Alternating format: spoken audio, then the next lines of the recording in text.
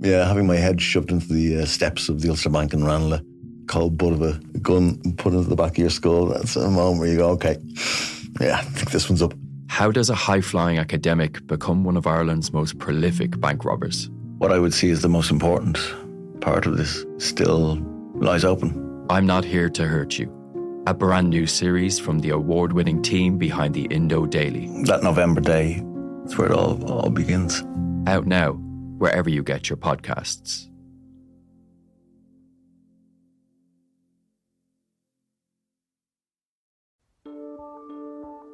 Seachtain, an Indo as Gaeilge. Táim I mon iarachtaí a dhéanamh teacht ar a chorp, agus súlagam amach an seo gur féidir é a chur in uig ceart lena bhaintir féin. Scialtaí, fis, tuirmí. Tá sé dochreite nach bhéadach ara I gcóna meáin an cheist sin a eáil. Bhí an tála me gnám go raibh orchár na reachtam. Iadach sé táirn go raibh an orchár stan I lis dúhal agus go minic freacht gár a cligsar ducha sé néachar. Ná ní bhín ann dardarach sé sin, bhín marabh. Seachtain. Find us on all the usual podcast platforms.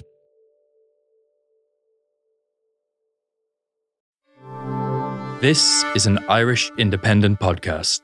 You still can smash someone. You can rugby. The collisions are still massive, but they just need to happen in the right place. The head is not like, we're not boxing. We're like, you know, we're not doing those kind of things. And even boxers, if they get a head injury, they're stood down for 9 months if you get knocked out properly. I just think the treatment of all these things, we need to get this thing right, but we need to enforce the rules that are in place, and we need to stop people with that kind of rhetoric, because what they're going to do is our game is going to be finished in 20 or 30 years if it keeps going the way it's going. After a slow start to the Champions Cup, the final round of pool action offered up plenty of drama, with Leinster, Munster and Ulster all advancing to the knockout stage. Connacht also progressed to the Challenge Cup last 16 despite a damaging defeat, while we also have the Six Nations launch day to pick through, with all 6 coaches and captains addressing the media earlier this week. Welcome to the latest episode of the Left Wing Podcast. Will Slattery here with you, and I'm delighted to be joined in studio by Luke Fitzgerald and Cian Tracy. And Cian, I don't know whether you got the short straw or the golden ticket going over to that Six Nations launch day earlier in the week. And the key question on my mind anyway is Steve Borthwick as dull as people are making him out to be now that you've actually got the audience with him? That's been the big talking point since he came in.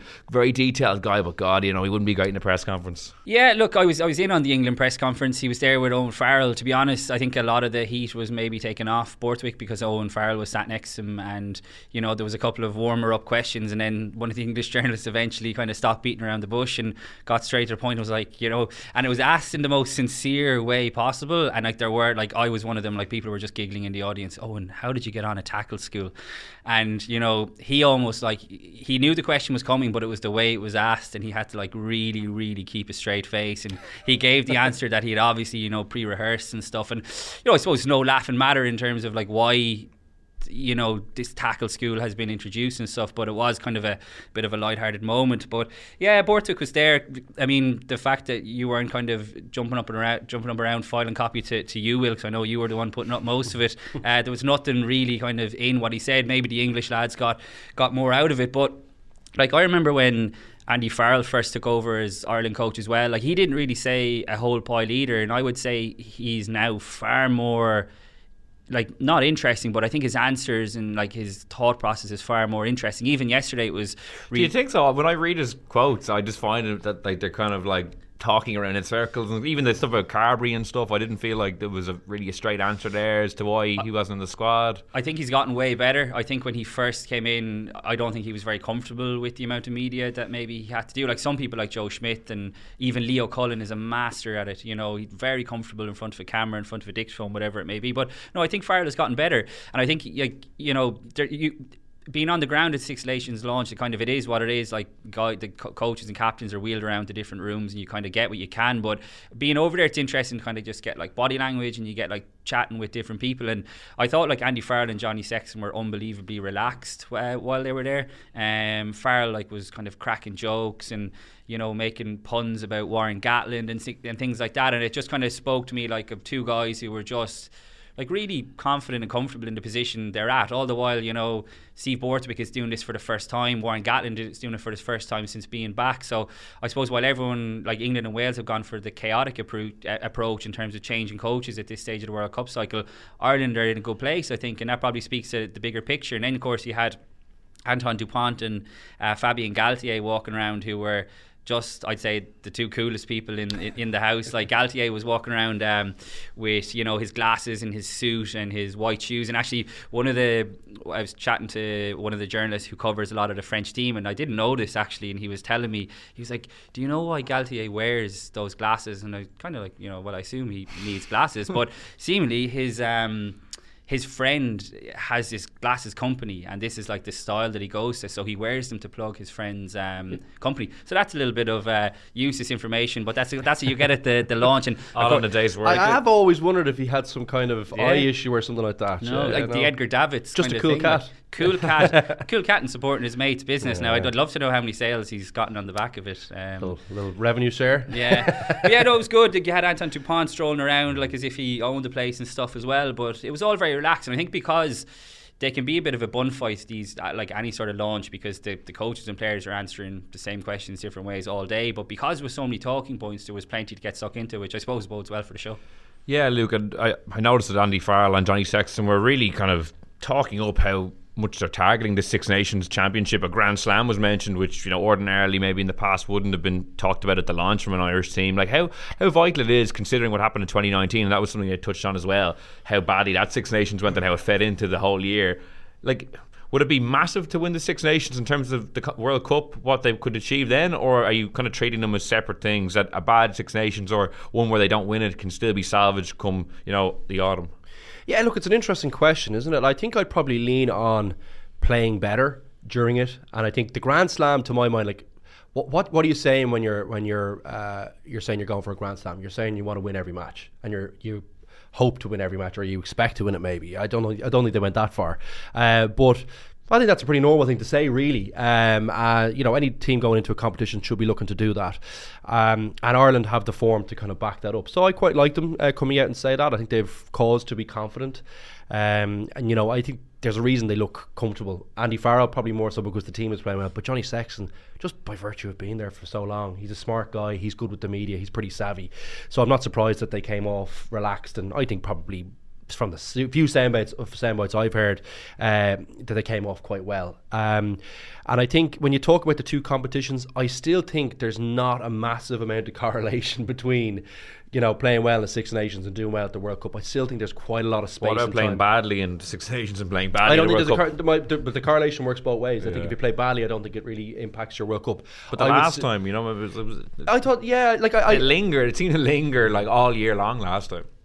Yeah, I don't know, but then you have teams who don't do well, like say South Africa, like they didn't have a good rugby championship, and then they went on and won the World Cup. So I think there's loads of examples for both cases, and let's face it, there hasn't been enough World Cups in place for us to really have a real body of knowledge to say, okay, well, look, we can look at the data there. If you play well in this, you'll do well in the World Cup. So I don't think we have those things, and I think the two are uncorrelated. But I think if you were asking me personally, if I was coaching the team or playing in the team, would I rather be playing well and winning before the competition? I think absolutely, and leaving all the superstitions and all that stuff outside of it, you know, I think that's what they'll be aiming for, and they're right to try and win it. I think I'm more with you actually, Will, on this. I think you can play well in the Six Nations. You don't have to win a Grand Slam or even necessarily a championship, but just as long as you're playing well and it looks like, you know, you might lose a game because you're trying to add different things to your game plan, and that's something that Ireland clearly didn't do in 2019. But like, to be fair, Ireland in the last few years in recent memory haven't had too many disastrous Six Nations. Obviously 2019 was one of them. So if they were to have a really bad Six Nations, I think it would be cause for concern, because it'd be so out of kilter, and you don't have a lot of time to turn that around. So, but I'd be fairly optimistic that wouldn't happen, and that's something I was asking Johnny Sexton about at the launch yesterday. You know, I know it's a new head coach, but Andy Farrell was there in 2019. Johnny Sexton wasn't the captain, but he was there. And I always felt like this was one of the really positive aspects of hiring Andy Farrell, because lots of people, were saying at the time, well, he's too close to Joe Schmidt and it's not enough of a break, and in terms of going in a new direction. But like, if you look at the flip side, Andy Farrell saw what didn't work in 2019 for that Ireland team. He couldn't have had a better seat. So I would be fairly optimistic that between the likes of him and the coaching staff that he has on board, and of course with Johnny Sexton driving it, that they won't make the same mistakes. And I think complacency did set in. It's definitely been touched on a little bit, that they stood still too much, and I don't get the sense that that's going to happen with this group. And I think, and this is something Andy Farrell was talking about as well, the fact that in November they were never really at their best, even though they won all 3 games. I don't think you could say that Ireland had moved on significantly since the summer, where they were outstanding in New Zealand. So I think that in itself gives them plenty to work on. It's not like they're coming into the year thinking, oh, like, we're great and we have it figured out. So, and the fact that they won all 3 games in November was huge, because they found a way to get it done when they weren't quite at their best. So I think there's plenty and of there were some new improvement. names in there. Exactly, well. yeah. Like, I think there was that was a very productive November, And I think one thing that is interesting is that I think, sorry, by the way, I think we're saying the same thing. I think it's important that they play well. I'd rather be playing well before it, which is kind of what I'm saying too. But I think the changing of the I would hate to have had. I like to have the continuity between Schmidt and some of the coaching staff. Like, people forget how good a coach is. Like, he was brilliant. He's so good at the basics. Of course, he's not perfect, but let's face it. Like, I don't think it's any bad thing that Andy Farrell was learning from Joe Schmidt. He's been next to Warren Gatland. He's been close to lots of great coaches. Now, what we have seen, which is positive, is that he has his own personality. There's definitely a difference between how the team plays now and how they play with Joe Schmidt. Might be natural evolution, but I think it's probably driven by Andy Farrell. So I think there's loads of good things about that. I don't think we have to be worried that he was there at the last World Cup. I think, as you were kind of, half alluding to, I think it was a good thing he's there. I hope there is some learnings. And I think the Ross Byrne selection, which I'm sure we're going to get into, is probably evidence of that. And Crowley as well. Like, he's not afraid to make those big decisions pretty close to the World Cup. This is there's not that many games after the Six Nations for people to catch the eye. Well, you can't really catch the eye after Six Nations. The World There's Cup, a few matches. For the provinces you can, but the World Cup warm-up games, it's too late, like, realistically, particularly, like, I think the third one, the squad will already have been picked. So if you're out of the Six Nations squad, and we made this point a couple of weeks ago, I think when we were talking about the Ulster lads who missed out, if you're not in the Six Nations squad now, you're very much up against it in terms of, like, trying to make an impression, I think, in Test rugby. Why do you think Joey Carbery was left out of the squad? Andy Farrell refused to divulge the conversation he had, but, like, why do you think ultimately that he was dropped? I think first of all, I think it's fair enough that he didn't divulge that conversation. I think you've got to have a relationship, and I think Andy Farrell is very respectful towards his players, and I think there's a reason why the players like Andy Farrell, because he's a really good people person. And while I'm sure Joey Carbery didn't enjoy getting that phone call last week, he's got to suck it up. And why was he dropped? I don't know, to be honest, is the answer. I think there's been times when, particularly when he was coming back from the ankle injury, when he wasn't playing well and he was still getting in Ireland squads. I don't think he's been playing that badly over the last while. But perhaps, like, the warning signs maybe have been there, because if you think back to, we'll say, the Munster-Leinster game in Stephen's Day, you think back to the Northampton game a couple of weeks ago, and you think back to Toulouse, Joey Carbery was taken off early in all of those games. He still started all of them, though. And he's played so much for Ireland. You said you didn't really know there. Because for me, it was a kind of a big call. It was a exciting call, bringing in new guys. But it also kind of baffles me as well, considering the amount of game time that's been invested in him. To cut him loose, as you say, the last Six Nations, doesn't give him a whole pot of time to get in. It's almost like the time to do this was 2 years ago, not. Was anyone standing out though, Will, over those 2 years? So we talk about, say, he was getting selected during that period, but I really feel like there wasn't that many really viable options during that period. Yeah. Ross Byrne has re-emerged this year and is playing some great rugby. And sorry, I would say even towards the latter half of last year, actually, I thought Ross Byrne's been excellent for quite a long period of time. Yeah, and I think it's probably a virtue more so of Ross Byrne playing well rather than maybe Joey Carbery not playing so well. And I think as well, the other factor in this is possibly the bolter in Crowley, who looks like an absolute player to me, and he's a way better defender. I think maybe as well what might be coming against Carbery is possibly that little bit of robustness in the defensive side of the game, but also, it's hard for him to get a run of games. I can't really remember him getting a run of games at all over the last 3 or 4 seasons. He's generally plays 3 or 4, then gets a niggle. Now, look, It's a tough game. There's lots of players you can probably look at who are in the same boat. But I think as well, his kicking from the deck is a little bit suspect at times, whereas Ross Byrne looked very solid in that respect. And there's just a few things that I can think of off the top of my head, I think. And I think that that emergence of Crowley is actually quite an important factor.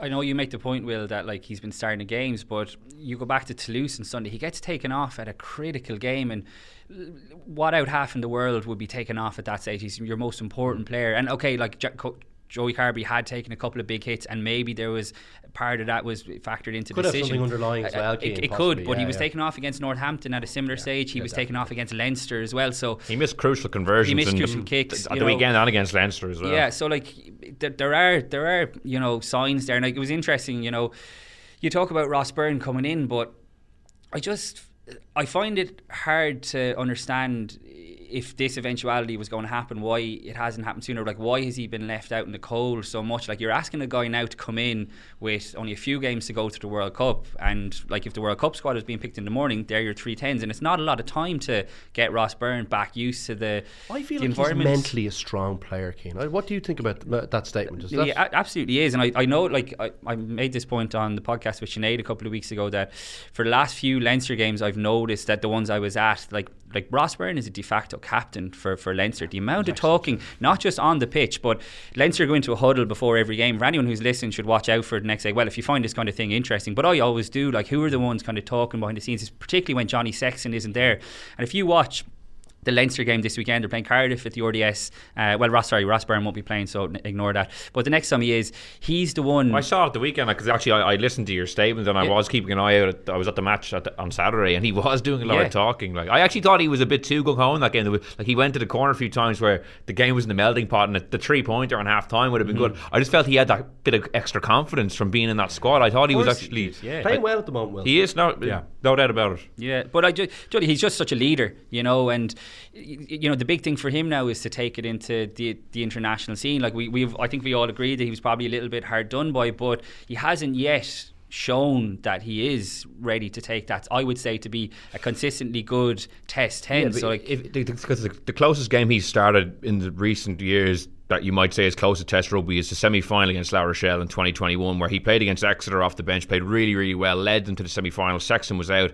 He didn't play well that day. That was another kind of little test for him to take Leinster up a notch. Could have gotten them to a final potentially. Didn't play well that day either. So it is a big step up as well, as good as he's been. And I agree with Luke that it is a big step up. And the Crowley piece is interesting. Like, he's not starting it out half at club level, so like that kind of baffles me too. Like, so Crowley's in there like almost as a bolter, whereas would it not be better? Frawley could have nearly been in this same. If Frawley hadn't got injured, I think Frawley might have been in this same situation, possibly not starting at 10 for his club, but possibly still ahead of Carbery if it came down to it. Just if you were basing off this after the summer. So I think there's definitely a lack of confidence there somewhere in Carbery. It would be my opinion, in the coaching staff. I think they've definitely been searching for something. They've been searching for someone to stand out. And I think my kind of view on Carbery. I think he's a brilliant rugby player. I just feel like 10 is a tricky spot for him. I think it was a big move he made based off a Graham Henry recommendation from being in Leinster for 3 weeks. Now, he's a genius, Graham Henry. I'm thinking, his rugby CV is pretty much unquestionable, but he was only there for 3 weeks and he made a massive career move. He had been playing brilliant rugby at 15 for Leinster at that period and made a massive career move down to Munster. And I think the injury profile is something definitely that's held him back a little bit from kicking on. So there was always questions about this, I think. Yeah, and I think there'd probably be a few people in Leinster behind the scenes when the squad was named and probably say, like, we told you so, really, and not like in a smug way, but there was a reason why they wanted to hang on to Ross Byrne as their backup 10, and maybe now we're seeing this. And I think the injury thing is such a good point. Like, Joey Carbery's career was hanging in the balance. Like, let's not forget that. Like, he very, very was nearly like finished playing, and like the kind of mental toll that must take, I'd say, is enormous. Now, he has come back and he's looked good, but I don't think he's looked as good as he was before he got that ankle injury in 2019. But look, Farrell clearly wants to see a response from him. The comparisons have been made between like Gavin Coombs and stuff, but it's different. Like, Gavin Coombs isn't in the first choice Ireland 23, and like you said, Will, Farrell, and so did Joe Schmidt, they've invested so much time into him being the backup 10 to Johnny Sexton that it's an enormous call. I think, to do it at this. It is an unusual call as well, I think. I was still... The Crowley thing is probably more surprising. It wasn't tipped or flagged at all. Like, usually, like, yourself, Rudd, like Jerry Thornley, they'll have these little breadcrumbs about what the squad. No one was talking about it. No one was talking about it. No one was writing about it. I thought it was... I was flabbergasted when I saw it. I was down in Limerick last week on Wednesday, the day before the squad was being named for training, because they had the press conference there, and Joey Carbery was training, and like certainly from what I could see, he didn't look like he was carrying the weight of the world on his shoulders. And John Fogarty was there, Ireland's scrum coach, and I was kind of only thinking back to it in hindsight, I'd say Foggs definitely wasn't the one going to break the news to Joey Carbery, I'd say. But like it's a really, really tough call, but it has massive implications, not just for Ireland but for Munster.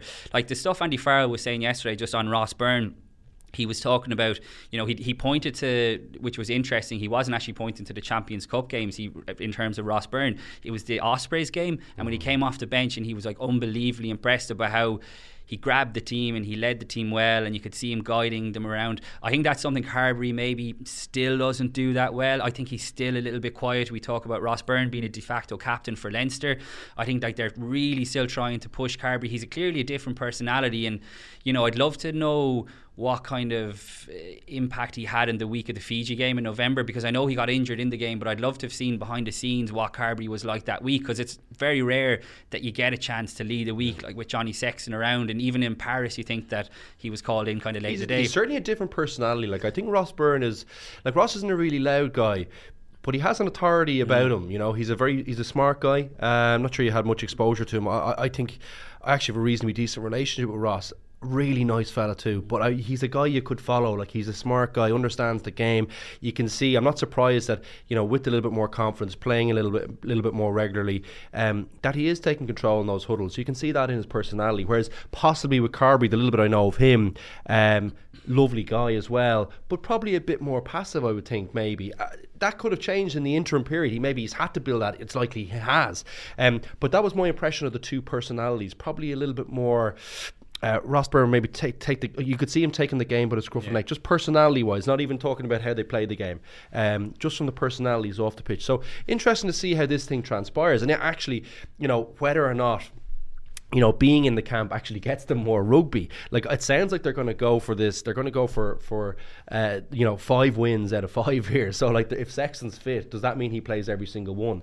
Is that right? We don't know, but he has done that in the past, so we might not even see Ross Byrne here. And maybe we end up coming out of this Six Nations with Ross Byrne having played 30 minutes, Crowley haven't played 30 minutes, and really it didn't matter at all that Joey Carbery wasn't in the squad. He might have ended up playing the same amount of international rugby, just not training. There's 3 games for Munster as well for Carbery to play. I know they're only URC games, but as you say, if Johnny Sexton plays the lion's share of the minutes, but his place in Munster is going to come under threat as well. This is the reality of the situation. Like, Andy Farrell was talking about Crowley yesterday, I think he used the words, I'm possibly paraphrasing, but I think this is what he said: we need to invest time in him. He's brilliant. I think Ireland so good. now see Jack Crowley as Johnny Sexton's long-term successor. I think they've waited a while, and whatever they see in him, and Munster clearly do as well, because when Joey Carbery, I know Jack Crowley was playing 15 because Mike Haley went off at the weekend, but when Carbery has been going off, it's to put Crowley into 10, and that to me says a lot as well. He's a young guy. I've been so impressed with him. And he's a real leader as well behind the scenes. I did a piece a while back, and I remember covering him at 20s as well. He's an unbelievably confident guy. He'd be the opposite to Carbery as well. Like, and you can see him, he's barking lads around. He'd be much more like a Ross Byrne than a Joey Carbery in terms of personality, and I think that catches the eye of coaches as well. He gets into Ireland camp, and he's not this kind of arrogant guy. He just really wants to learn. He's pretty tough as well, though, Keane. What's the word on that? Stuff, like, he is a tough little fella. He likes to get over the ball as well. He gets in. He didn't hang in too long, but I don't. In fairness, they're pretty big lads in Toulouse, but he was in there. What I loved is, I think, the tackling. I love that. I think it's a basic of the game, but lots of young players who are in those kind of ball playing positions, they don't focus on it. I think Healy's probably a bit suspect in that area at the moment. It's something that's an area, if I was looking at him, I think he needs to improve in his game. But Crowley is in there, getting stuck in, tackling the big fellas. It means people know they can't go down there. It's not a weak point. They might still go down there to try and tire you out, but it means he's not going to have to worry with more people. Whereas if Carbery's there, I think I'd certainly be targeting that area. I know I'm going to get soft shoulders. It's a small part of the game, but it's important. And I love that since he's been in that 12 shirt, similar enough to Frawley, he is bossing the ball, and you can see him organising the Munster forwards. I think it's a big reason why Munster have actually looked an awful lot better. There was a lot of handling errors in the weekend at the start of the game, but once they settled down, I thought Crowley was a really important factor in that. It looked like he was organising those forwards into way better positions. He was bossing that ball out of that forward trio outside of Carbery, and I thought that's why Munster were a real threat throughout the game. And I thought they played very good rugby. I thought was the catalyst for that.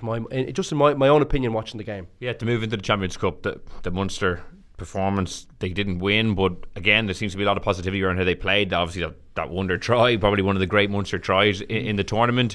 They were close to beating Toulouse in Toulouse. Like, would you be as positive as kind of general mood seems to be? Yeah, absolutely. I don't think there's any shame in coming up short to that Toulouse team, particularly away from home. Particularly, same it was when in Thomond Park as well, in the fog before Christmas. But I think the thing that really impressed me, apart from the try which was sensational, but they didn't start well at all. They were actually really poor. Very poor. Really poor. They could not pass. They they're were overrunning everything. They dropped so much ball. Every time they had a good opportunity, there was a bad pass. I was like, Jesus, if they could just... So there's something in that. Like, if they can fix those little small things, they're close. Like. But we were all agreed they were really poor. Like, skills really poor. But they kept at it. They kept at it. I think, like, in the past there would have been a real temptation to just revert to type, box kick your way through this. Like, you don't want to have possession because it's clearly not sticking. And I was really impressed that they stuck in it and then ended up scoring a try like they did. But they asked Toulouse loads and loads of questions. Like, Toulouse were really blowing hard in that second half. I thought the pack were excellent. I mean, I think that if you look at the scrum particularly, I mean, John Ryan, like... Does that look like a good decision or a John bad Ryan decision? putting Cyril Boy on his arse was just like not too many players in the... If Tyke Furlong did what John Ryan did in the Six Nations, people would be going how big is a loss is John Ryan Keane? We got a few listener questions in. Herbs Antigua was wondering if the loss of John Ryan is that going to be like a pendulum swinging back the other way in Munster season? He's been so crucial to their renaissance in the last 2 months or so. Yeah, I think it absolutely could be, to be honest. I think Salanoa has looked good, but you saw when he came on at the weekend they conceded a scrum penalty. I think he's still very much learning the ropes, and when you're looking at going into the deep end of Europe and the URC, like the Sharks, going over to the Sharks in South Africa, like that's going to be unbelievably tough. But like, from John Ryan's point of view, I don't blame him at all. I mean, he's got a really good opportunity to go down to New Zealand with his family and play Super Rugby for a few months, and good luck to him. And Munster let him go in the first place. He's probably not of a mind to do them a favour, or to take a slightly less contact. I mean, we don't know what's going through his head, but you wouldn't be surprised if that was the case. But who knows? He could come back after Super Rugby, and that wouldn't surprise me either, because it's a real short season. But he's been brilliant, like absolutely brilliant. And it's not just his scrummaging, his poaching as well has been sensational. So like, even if he was staying around, you kind of wouldn't be surprised if he was on the periphery of getting a recall to the Ireland squad as well, particularly ahead of the World Cup. Like, Bealham's been good though. I think Bealham, when he's Bealham's played, been good. Tom O'Toole hasn't been starting at all for John Ryan's a much better scrummager than Tom O'Toole. Marty Moore ACL out, the door could have reopened, and I suppose it possibly still could, but when you're playing in Super Rugby, it's going to be, you're out of the Irish system, obviously. So it's been a great story that John Ryan has come back, and like, he's a really sound fella as well. He's speaking nice fellas. You can't not be impressed, but I think he'll be a massive loss to Munster, absolutely. Yeah. One thing that impressed me as well at the weekend is some of the key contributors in that try, but also generally, like Cavanagh, Shane Daly, John Hodnett, all getting touches. We have to mention the Coombs back pass, no? Yeah. That was pretty tasty. I think it was forward, but it was a nice pass. We'll forgive him. But another one, but like the young guys who for like a year or 2 years even, we were kind of crying out to see a little more of, and to be fair, Graham Roundtree has invested in them, like Keith Earl, Simon Zebo. I know some of them haven't been available for periods of the season, but he hasn't been afraid to kind of move on the older players and go with some of these younger guys, and they are delivering for him. Yeah, they did, I think. And we'll say we've given Fekitoa a bit of grief. I actually thought he was good when he came on. Ran didn't do anything too fancy, but he looked good and strong. So maybe that bodes well for them. Snyman coming back in as well into that squad. I mean, like, look, we don't know for how long, but if that works out, like, Munster all of a sudden look pretty muscly in that pack, don't they? So yeah, look, I think it's all boded well. I think the work behind the scenes that's been put in, the trust that's been given, that South Africa game, which we all thought was a bit of a dead rubber, has actually proven to be a real catalyst for this team to move in a very different direction. And you have to give credit to Graham Roundtree. I mean, that's and the coaching staff. It looks like Prendergast is starting to make some inroads as well. I thought Leamy's work, it definitely looks like that's paying dividends. So yeah, they're in a very good place. And I don't think many teams would want to play them, actually.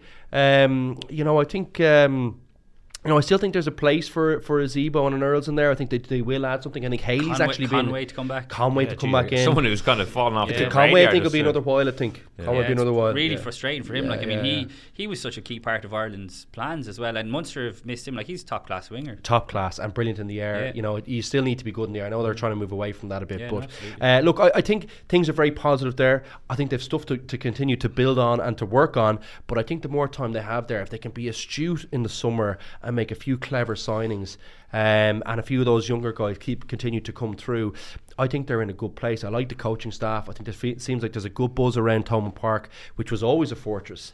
I think that looks like that's coming back too, and they'll be a difficult team to beat. So I think things are looking good there. Yeah, in the next 4 games in the league, Benetton, Ospreys, Scarlets and Glasgow, and while they have lost some guys to the Ireland squad, other guys like Calvin Nash, Shane Jaley, John Hodden, all these guys are still going to be there playing for them. Joey Carbery. So that's 4 winnable games to really get them back up the table into the URC contention as well. Yeah, their whole season has changed really, and it probably did hinge on that South Africa game. And I don't think, I know the criticism stung them at the early stage of the season, but you could only kind of judge in terms of what you were seeing. But I don't think many people doubted that it was going to turn. You have to remember the big shift that they were going through in terms of the tactics. It's night and day, and I think that try that they scored summed it up. The license that the players have now to play under Mike Prendergast. You even see, I know most teams are doing it now, but their invention around quick tap 5-metre penalties. It's not just put your head down and driving on. There's much more variation to it. Do you think the Murray thing?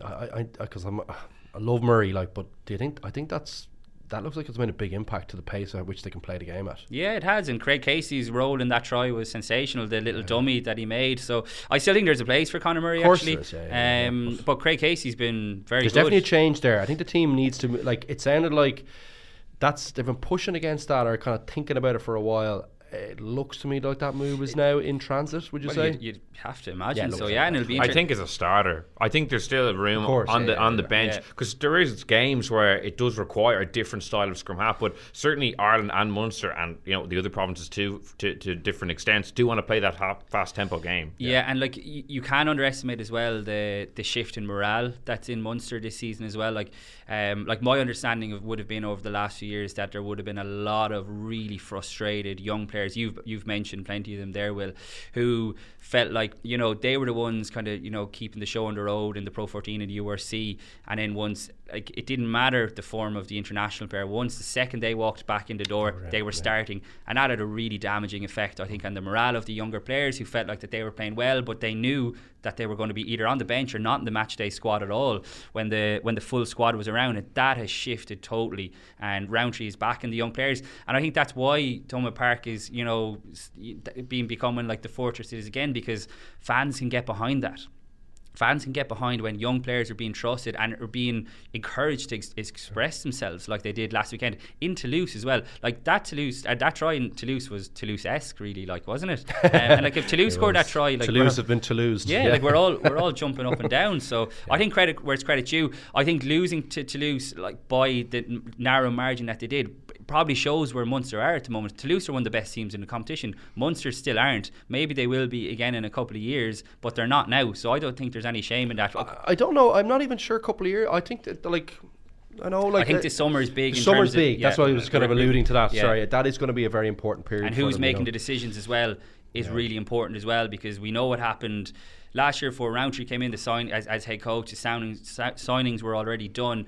If the coaches that are in there now can, be the ones who are making the decision, I think Munster are definitely going in the right direction. Definitely. Yeah, a lot of promise there for sure. Leinster Racing on Saturday. Leinster got the job done in the end, got the bonus point win. I think a 26-point victory, but Leo Cullen stressing it didn't feel like that for long periods. What did you make of the performance? Yeah, it didn't feel that way at all. I think it's kind of smacked a little bit of what I worry about with Leinster sometimes when I watch them, is that I feel like they haven't always got a good sense of how the game is going, and they just play the one way. They play at the same pace. It's kind of breathless, and sometimes I wonder, are they better off slowing the game down, being a little playing the percentages? It doesn't mean that you have to play slowly for 10-15 minutes. I just mean sometimes for 2 or 3 minutes, just get yourself into a kind of a set of 9 or 10 phases. And I felt like there was a period, and I can see it sometimes against La Rochelle as another example, I think, and the Saracens ones couldn't go through the phase. People overrunning the ball, a little bit sloppy with the passing, just feeling the pressure a little bit, feeling the pressure to play at that pace. Now I think they do need to play and the ball needs to be in play for a long period of time for Leinster to really get pay. I think they have that advantage. They've got that bench. They've got that way of playing. When the game opens up, that's when the Leinster are at their most dangerous, and I think no one can really live with them when they are in those periods of the game where those purple patches, where all the passes are sticking, all the running lines are timed perfectly. But my worry is that they're trying to be a little bit too perfect with it sometimes, and they're overrunning things. They're trying that extra pass, they're trying the speculative one, when really there's probably another phase in it. Do you know, like they're going for that killer blow just a little bit too early for me, Will. And I worry about that later in the competition against a good team, where you might not get an opportunity to get back into a game. And I think that's where I'm a little bit worried a little bit at the moment, just when I look at Leinster. But I have to say, they at the moment they are fighting through those periods brilliantly well, and no one can cope with that pace. No one can cope with all the threats all over the pitch. They're playing that New Zealand brand of rugby that I just love watching, where everything on the pitch is an option, and everyone on the pitch can pass the ball and find holes, and it's so difficult to defend when the passes are sticking and when they're accurate at the ruck. I think the ruck thing, is something that probably should be brought up. They are under-resourcing some of the earlier phases, and they're not giving teams enough credit when teams are set to defend them well, and they're not making ground. You know, when they're not making those big breaks. And even sometimes when they are making the big breaks, just maybe resourcing that, making sure they resource those ones, a little bit early in the earlier kind of phases. That's a little bit concerning too. I think they coughed up a lot of ball from good positions, and even from positions where they shouldn't have lost it. They should have been able to play another couple of phases. So there are two things I picked out from the game, Will, that I think they can improve. And I think it's quite important that they improve them as well, actually. I think if they're playing better teams, that they'll need to do those things better. Yeah, because a few of the things you said did jump out to me as well, especially in that first half. There was a little bit of franticness when they got into the opposition 22. You had trying a few extra offloads. It was a little too helter-skelter, I thought. And then Ross Byrne, I mentioned earlier, but turning down that easy three-pointer on half-time when the game was still very much in the melting pot. There's still 40 minutes in the second half. They didn't need to go for the killer blow. I didn't think at that juncture. I know it serves them well most of the time, but Keane, what about yourself? I know you were writing about it and you said there were a couple of warning signs around maybe the maul defence again, around the scrum again, and we know that kind of the route has been mapped out. If Leinster keep winning, Toulouse could be coming to the Aviva Stadium, and then potentially Ronan O'Gara and La Rochelle once again, which, you know, they're the two big beasts left in the tournament, really. The route is mapped out, and I was realising this on my way to London to the Six Nations launch, and I think it's really frustrating. Actually, it could be the exact same as last season. Leicester in the quarter final if they beat Ulster, Toulouse in the semi-final, La Rochelle in the final. They've just made such a mess of this format. Like, I don't like the way that can happen 2 years in a row personally. But that's just a look at a draw. Like that's not the format's fault. Like, that could have happened. Like, just because blame the format. But when in doubt, F the format out of it, you effing format. Let's not miss an opportunity to have a go at that format. Is rubbish. Yeah. No, anyway, that's just like a personal thing. And even like them playing Ulster, I know it'll be a good game around the 16, but that doesn't float my boat as much as seeing Leinster go up against a team who we don't get to see them play regularly. But anyway, yeah, like I'm like Leinster in attack are just a joy to watch at the moment. Like I spoke about Munster's variation, like Leinster's variation is just on another level, and it's brilliant to watch. But I'm just not convinced that they're a better team than they were last season yet. I think the reliance on Tadhg Furlong is as strong as it's ever been. I think teams are going after Michael Alatoa now, and I think it's a big concern. When you see what the Osprey scrum did, and the Osprey scrum has been very good this season, you'd have to say. Do you think Jenkins, just to touch on the scrum, I want to ask you this a little bit in tandem with the Furlong thing. Do you think the Jenkins thing is important? Yeah, I think it is. Yeah, and that's why they signed him in the first place. Yeah, but you know, he's out injured. Like Joe McCarthy came in last weekend, and you know he's going to build it. But I'd be concerned. I'm not going to lie. I think the Premiership is unbelievably overhyped. I think we'd probably all agree, but Gloucester still caused Leinster scrum problems, and they also caused some problems at the Maul as well. And like I think it's all well and good when you're hammering teams like they are now, and like Racing clearly aren't amongst the Europe's elite. I think we probably would have thought they were, but we've seen that they're just clearly not.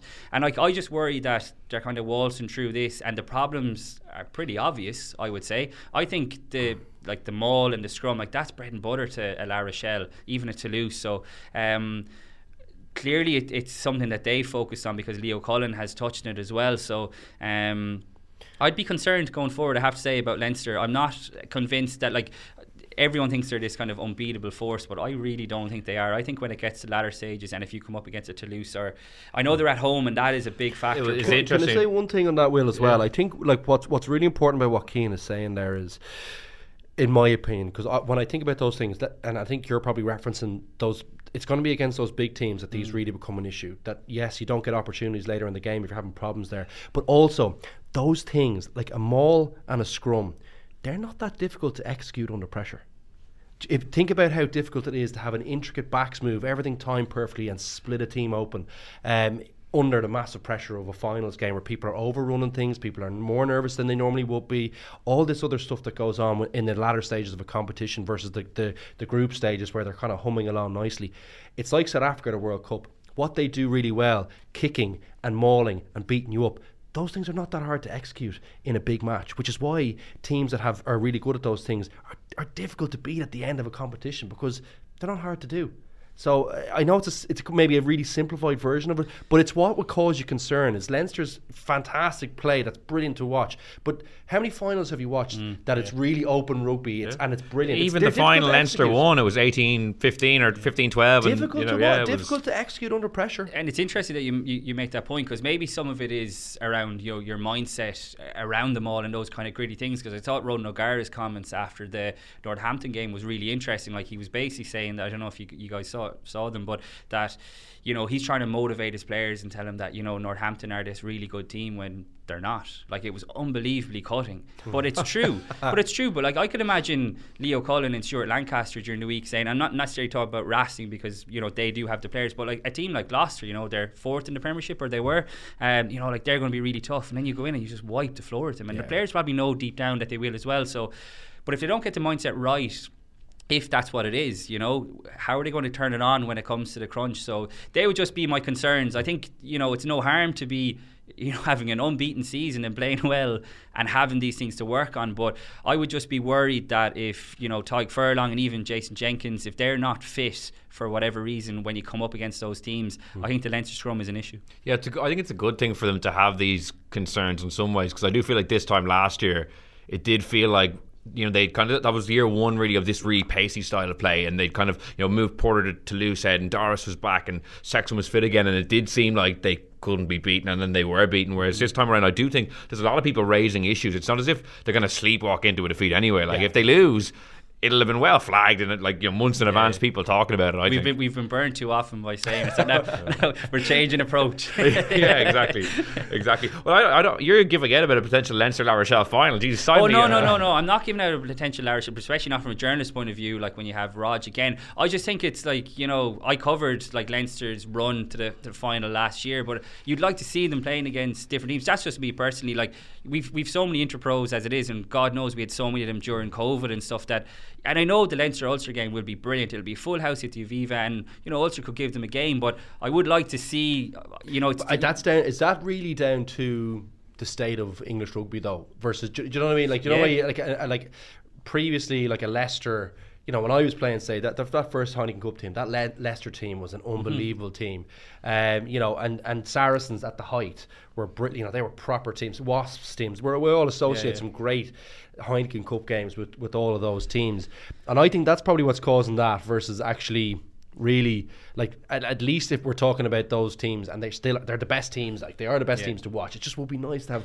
Maybe Saracens have a bit of a later showing this year. Exeter going a little bit further. I think, but last year's Leinster Exeter was very disheartening for me. As I was thinking of that, going, geez, this is going to be a proper game over there.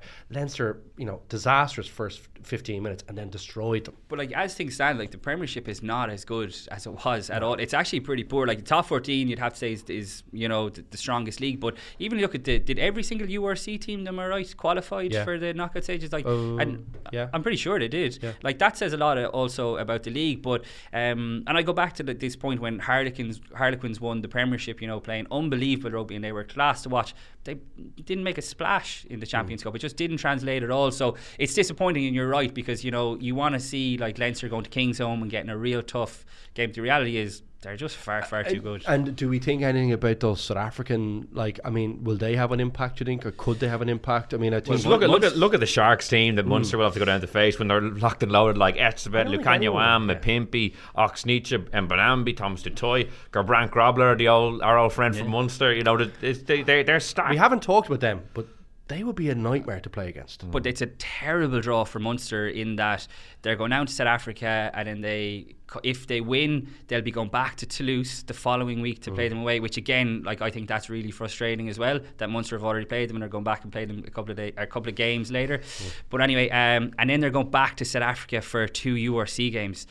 Logistically, even that is very, very tricky for the people in the background of Munster to organise. I don't know how they're going to work it out. If they they'd love to have that headache if they go down and beat the Sharks, but that is a very, very tough ask. The Sharks have been a bit up and down, but going to Durban, you'd have to think this will whet the appetite there. They'll be up for it at home. John Ryan is gone. You look at that scrum, so it'd be very tough draw. Yeah, well, the Stormers and the Bulls, they could all make impacts. The Bulls are playing Toulouse away, so they're unlikely maybe to win that. But the Stormers Harlequins game could be a high scoring game, if nothing else, and an exciting one. One thing we did want to touch on is that new rule change, Jorah, if you were bringing in at grassroots rugby about the tackle height, it'll be from the hip down. Johnny Sexton, speaking of the launch, was kind of very kind of critical of it, and it's rare to maybe see someone that big name come out. Give his comments first. It was really interesting, actually. It was the English journalists were obviously asking Johnny Sexton that, because clearly it's an RFU thing at the moment, but it was kind of put to Andy Farrell and Johnny Sexton were at the top table sitting side by side, and Andy Farrell gave it to Johnny Sexton, I think, happily, and you could almost see inside Johnny Sexton's brain, he was kind of going, will I just go for this and just say what I mean? And he was probably going, you know what, this is going to be my last Six Nations run, so I am. And he probably cares about the future of the game. And he just said, I absolutely strongly disagree with it. And his quotes were brilliant. They're up on independent.ie if anyone wants to read it. And you're right, it's very... I think it's good that players are being honest if that's what they feel. I know, Luke, you have strong feelings on it as well as an expert. I think, do you know what it is? There was a great article, I think it's Ross Tucker's his name, has a brilliant article on it, and he goes through how long a process this has been to get there. And I think the key parts were that, this is, head injuries.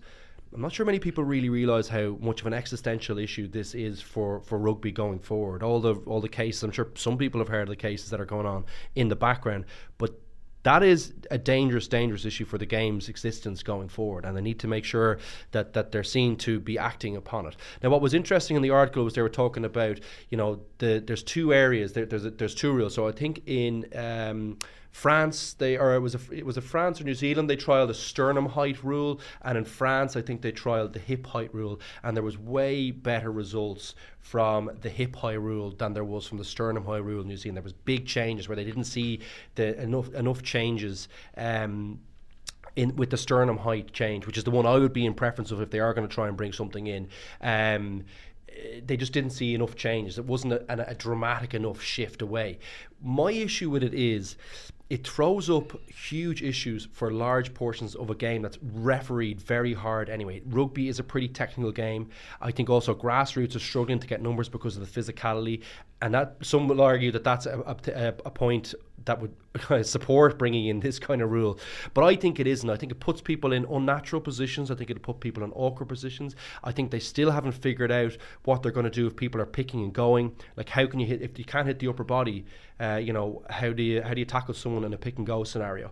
If someone is leaning in, I know as a smaller player, they were talking about, if tackles are hip height, it allows more offloads. And yes, it probably will do that. But what it also doesn't do is, for a smaller player, it means you can't get low and protect yourself, which they think that's not a protection. I actually think it is a protection. I know, having played the game at the top level, that me getting lower than bigger players is what protected me in tackle scenarios. Whereas if I have to be up high against a person who weighs 5 or 6 stone heavier than me, I'm going to get hurt. It'll also drive people into more unnatural positions and get more leg injuries. Now, they're obviously less serious than a head injury, but it'll cause issues like that too. And also, there are head injuries associated with going towards someone's knees and natural and hips in awkward scenarios as well. So there's loads of issues that I think this throws up. And the key point in the article for me, which I think was the bit that really confirmed my opinion that this is a bad move, aside from all the other problems that it causes by moving into this area and putting people in unnatural positions. I think the issue they raised was that the rules that are being enforced now are too hard to enforce because of the negative publicity attached, giving someone a red card for these shots. All the referees are reticent to go ahead and deliver on the rules that are in place now because of the bad publicity attached. And also, I think the lack of follow through in the bans, which wasn't really covered as much, but the red card was covered in that article. But the bans that accompany these high tackles are not being followed through with. If you're a player and you keep getting in these scenarios, and Owen Farrell I love Owen Farrell, one of my favourite players, but his tackle technique is poor and it's dangerous for opposition players. And I think that what happened a couple of weeks ago was an absolute disgrace with that disciplinary committee. I think it was an absolute disgrace. And what it does is it undermines our game and it undermines the safety of the game. My preference in this scenario would be, yes, I wouldn't be completely opposed to trialling something around sternum. But also you've got to come down really, really hard on people, and even retrospectively in games, and just you're going to have a period of 6 to 12 months where guys are getting bans. You need to hit them in the pocket. You need to hit players with game bans where coaches are saying, oh, well, I can't, Saracens can't afford to lose Owen Farrell for 10 games. Oh, he does it again. Well, now it's up to 15 games. Now it's up to 20. Each time it happens, it's got to get worse and worse for a player. There's none of these tackle schools, none of this other garbage. Just start pinging people. It will drive down tackle heights because people don't want to miss careers. They don't want to miss games. Clubs don't want them to miss games. Coaches don't want them to miss games. And what you need to say is, we don't care what people say. We're doing this because this is an existential issue to the game. It's a danger to us, and we're just not going to allow it anymore. And that's it. And I think that's how you solve this issue. I think this rule is, I think it might drive people away from the grassroots, which is already struggling, because it just puts people in awkward scenarios. And look, that's a long monologue. I want to give someone else an opportunity if they want to talk about it, but that was my tuppence. I will say the Ross Tucker article is excellent if you want to inform yourself. I thought that was brilliant, but there are my issues with it, and I've played the game at the top level, which is the difference between me and a scientist, essentially. Yeah, well, you and Johnny Sexton and Brian O'Driscoll I saw tweeting about it, giving his disapproval as well. Keane, well, what's your verdict on it? Or, like, is it worth trialling these things for a season, and if they don't work, it can be tweaked, it can be dropped? Like, I do agree with Luke, it's very drastic, and there does seem to be a lot of kind of maybe unforeseen consequences that could come from it, but part of me thinks, is one season worth of trials, is that a potentially a worthwhile endeavour? But are we talking about a trial in professional rugby? Because this is obviously only coming into grassroots. Like, I mean, is it going to like, obviously you'd imagine that the hope is that it will go up if the trial goes well, but are you talking about trialling it in a season in professional? It's not. I just don't think that would work at all.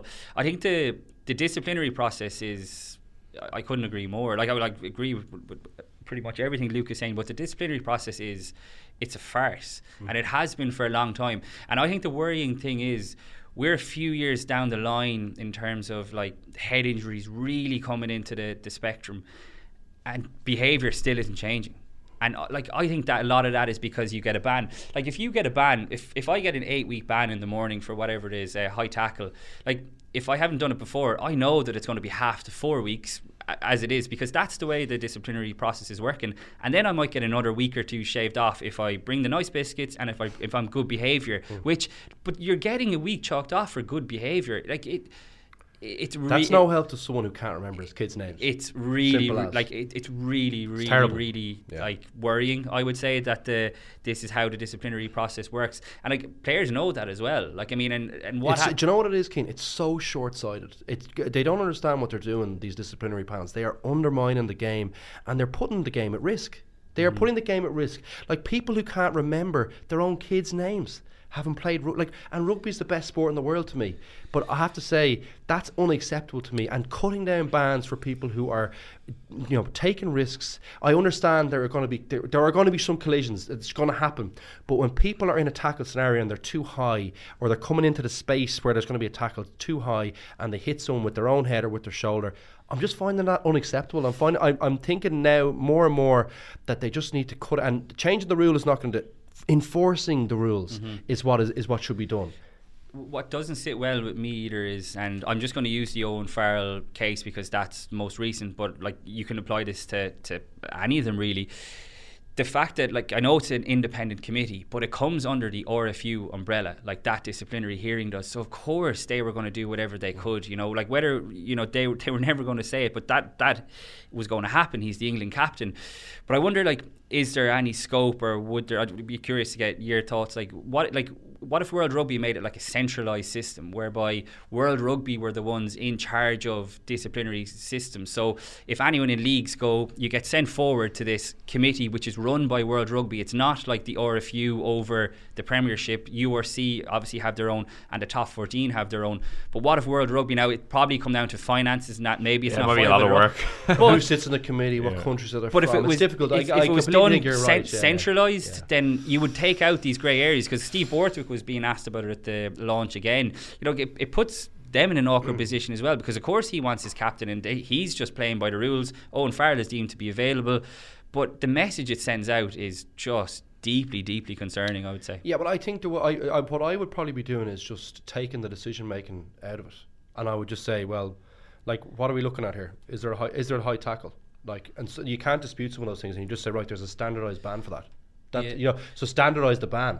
So like everyone can see, and I think what you could do is, if a country, World Rugby should have a veto on some of those decisions. So for example, we're deciding whether this is a collision and where did the collision happen. Okay, well that's a 5-week done. You're gone. Yeah, it's the mitigation that's the killer. But if you look at the mitigation, World Rugby possibly should have a veto over something like that. So maybe that's what you do. Maybe you have a 5-person committee or a 3-person committee that oversee these things and say, well, hang on a second. The phrase "good behaviour" as well is just chronic. That's absolute rubbish. It actually makes rugby look so bad. It makes it look like that kind of private school all boys club when you see the good behaviour. Like, he came to the hearing and he was a nice bloke. So we gave him 2 weeks off. It's actually rubbish, it's pathetic. I agree. And it's such a. And I heard Bernard Jackman on TV at the weekend saying that there's going to be a big push from coaches to try and get rid of red cards for certain things that you kind of have in retrospective. This 20-minute, have you ever heard? But it's not even that. It's a retrospective thing that you get put on report and then you get dealt with afterwards. I think that is terrible. Now, to be fair, Bernard Jackman said he didn't agree with it, but he's clearly well connected in coaching groups like that. All you have to do is listen to the rhetoric. If you watch, say, like a Southern Hemisphere game, so over the summer, I watched the Ireland New Zealand game with the New Zealand commentary for one of the test matches, and geez, they have a very different outlook. I know it was the All Blacks getting red cards and stuff, but they have a very different outlook about what should be a red card and what shouldn't be a red card than. I'm not saying we're so enlightened up here and they're not enlightened there, but they haven't got a case going against their union. There is a disconnect between what they're looking at and how they're viewing things. That is such a good point that slipped my mind. I was down there for that, and being on the ground, and it's not like you're not talking about supporters. You're talking about there was people in powerful positions, like we're talking off the record to us.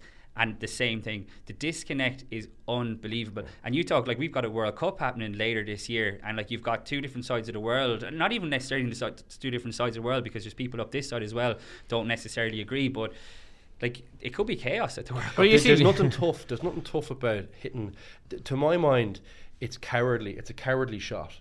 It's a cowardly shot going high. What's really tough is putting yourself in a position to get hurt yourself. That's where real toughness is, and it's not by hitting someone else in the head when they're helpless. It's a cowardly shot. It's careless and it's stupid. And I think what they don't realise then are people who are the tough men who are talking about that, is that people are going to take cases about this kind of stuff against their unit. It's going to happen. If it's happening up here, it'll happen down there. And we might not be able to pay the consequences, and our game will suffer. And what will also happen is people will stop wanting to send their kids to play the game. So the game dies away. It eats itself from the inside. So all the tough men out there are absolutely damaging the game. And we just need to get with the times on this thing. It's like there's no reason why you still can smash someone. Rugby, the collisions are still massive, but they just need to happen in the right place. The head is not we're not boxing. We're not doing those kind of things. And even boxers, if they get a head injury, they're stood down for 9 months if you get knocked out properly. So I don't know. I just think the treatment of all these things, we need to get this thing right, but we need to enforce the rules that are in place, and we need to stop people with that kind of rhetoric, because what they're going to do is our game is going to be finished in 20 or 30 years if it keeps going the way it's going, if even. Could be quicker. It's certainly a topic that will be very interesting to see how it's dealt with over the next couple of weeks or months as the new trial comes into effect, and see what impact it has. Just before we finish up, guys, I might go finish on a lighter note, because it's a meaty topic. This couldn't be further away from what we were just talking about. We got a question in from Colin Friel that I thought was a good one, just as we were talking earlier about Johnny Sexton's last Six Nations. Their coach and captain. Who do you guys think will captain Ireland after Johnny Sexton retires after the World Cup? I think most people probably would have thought it would be James Ryan, but I think you'd have to say Gary Ringrose is now going to be front and centre of it. I mean, he was a bit of a dark horse, I would say, when Leinster selected him, and his form over the last while has just been ridiculous. That pick-up of the weekend but there was so many O'Driscoll-esque. There was so many elements in that try. It was just wonderful. But the fact that the captaincy hasn't burdened him whatsoever, if anything, he's actually gotten better, and like his form is crazy. Like, he's a real quiet guy, so like we're going to miss, from a media point of view, Johnny Sexton when he's gone, because I mean we talked about the answer he gave at the launch yesterday about the tackle stuff, so it's going to be very hard to replace him from a media point of view. But Peter O'Mahony fills in as captain, generally with Johnny Sexton on the pitch. I presume they're going to look for the next generation in terms of the next cycle in that, and James Ryan looked like he was being groomed for it. I think they thought, taking it off him, let him concentrate, and he's learning still properly to call the lineouts and stuff. He's got a lot on his plate, and all of a sudden you've got Gary Ringrose now emerging, who I think is going to be very much thereabouts. I think Caelan Doris would be potentially a good captain. He captained Ireland under 20s, but the fact he's not doing it now, maybe not. So Ringrose, I think, is probably the one to watch. Yeah, Luke, I'll give you the last word. Who do you think is best placed? I love Ringrose. Always been a huge, saw him come in as a schoolboy, like just a great guy too, squeaky clean. So is James Ryan. So most of them, in fairness, but yeah, he's like smart guy. Like, he'd give good answers if you let him. Great player. He'll be a stalwart in the team. I think I'd probably lean more towards Ryan, because I think the age profile is just a little bit better maybe, and I like having some maybe a little bit closer to the action, but I don't know if that's a good thing or a bad thing, and you're generally probably a bit more tired in there, so as your decision making is clear. I just like Ryan. I think he's got a nice sense of calmness about him. I like how he speaks. I like how Gary does it too. You could make a very strong case for either, and both are good personalities, and I think both will be in the team for a long time, I think. But I think Ryan is a little bit younger. Tyke Furlong gets my vote after his press conference he did when he captained the team against Fiji. I was like, I could listen to this every week. He's a great personality. Look, the good thing is, what I think is very important about Gary kind of emerging in that situation is that Ireland, and I think Ireland have always had a few great captains, over the years, all the way back to Willie Johns and these guys. Dricko, you've got Paul, you've got Leo Cullen, like some brilliant leaders. They generally had good people around them too. So I think it's lovely to have Gary there too, but Ryan, I think, probably fits the bill a little bit more for me, in that he's done it a few times for just a little bit more. Yeah, I think Ringrose's demeanour with the refs is very, very good as well. I think he gets on with them, and if not to make it all about Leinster, but Munster are, when Peter O'Mahony ever retires, which will be in the next few years, obviously, are going to be looking for a new captain, so they don't have someone you'd imagine ready-made to step into that role. I think Ian Henderson a couple of years ago certainly would have been a contender, but he's not even guaranteed to have his starting place at all. I don't think Ian plays enough. I know Ryan has had some injury concerns here and there. Gary's got injured here or there, probably a better injury profile than Ryan. But Henderson just does not play enough for me, and I think he would be a great selection too. He's a calm guy, but I don't think he's playing well enough, and I think he's not playing regularly. And sorry, the two are probably linked, is that he's not playing enough and he's not playing well enough.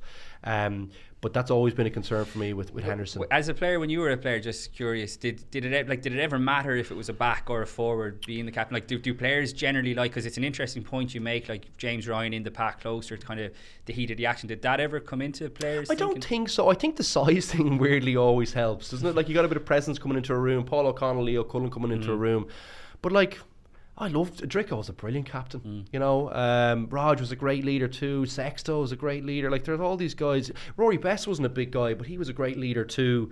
So yeah, leaders maybe come in different shapes and sizes. I probably, for whatever reason, I always think, a bigger man. Second row. I just do. I don't know what it is. And I think they're all over the game plan too, which is nice. Like, a second row has to have a good sense of how the team is doing, where he should be calling the line out. They're very usually pretty close with the forwards, but the coaching staff with the 10. So I think it's a good position to be in the heart. The back row is a great place too, but I wonder, is it too hard in the lungs to be thinking clearly? Richie McCaw is just a freak. But yeah, no, look, you get these great leaders everywhere, don't you? And I think I was very lucky, like a great period of big personalities who generally had good lieutenants. I think that was probably the key part for me always, that you have a few lieutenants, which is why, even if it's Ringrose, great to have Ryan there too. Well, this time next year we'll be sitting here and we'll know the answer to the question. A lot of rugby to be played between now and then, though. For the moment, Luke, Keane, thanks so much for joining me. We'll be back next week on the left wing, looking ahead to that first Six Nations game against Wales in Cardiff. In the meantime, you can subscribe to us on Spotify or on Apple Podcasts. So until next time, thanks for listening and goodbye. This is an Irish Independent podcast.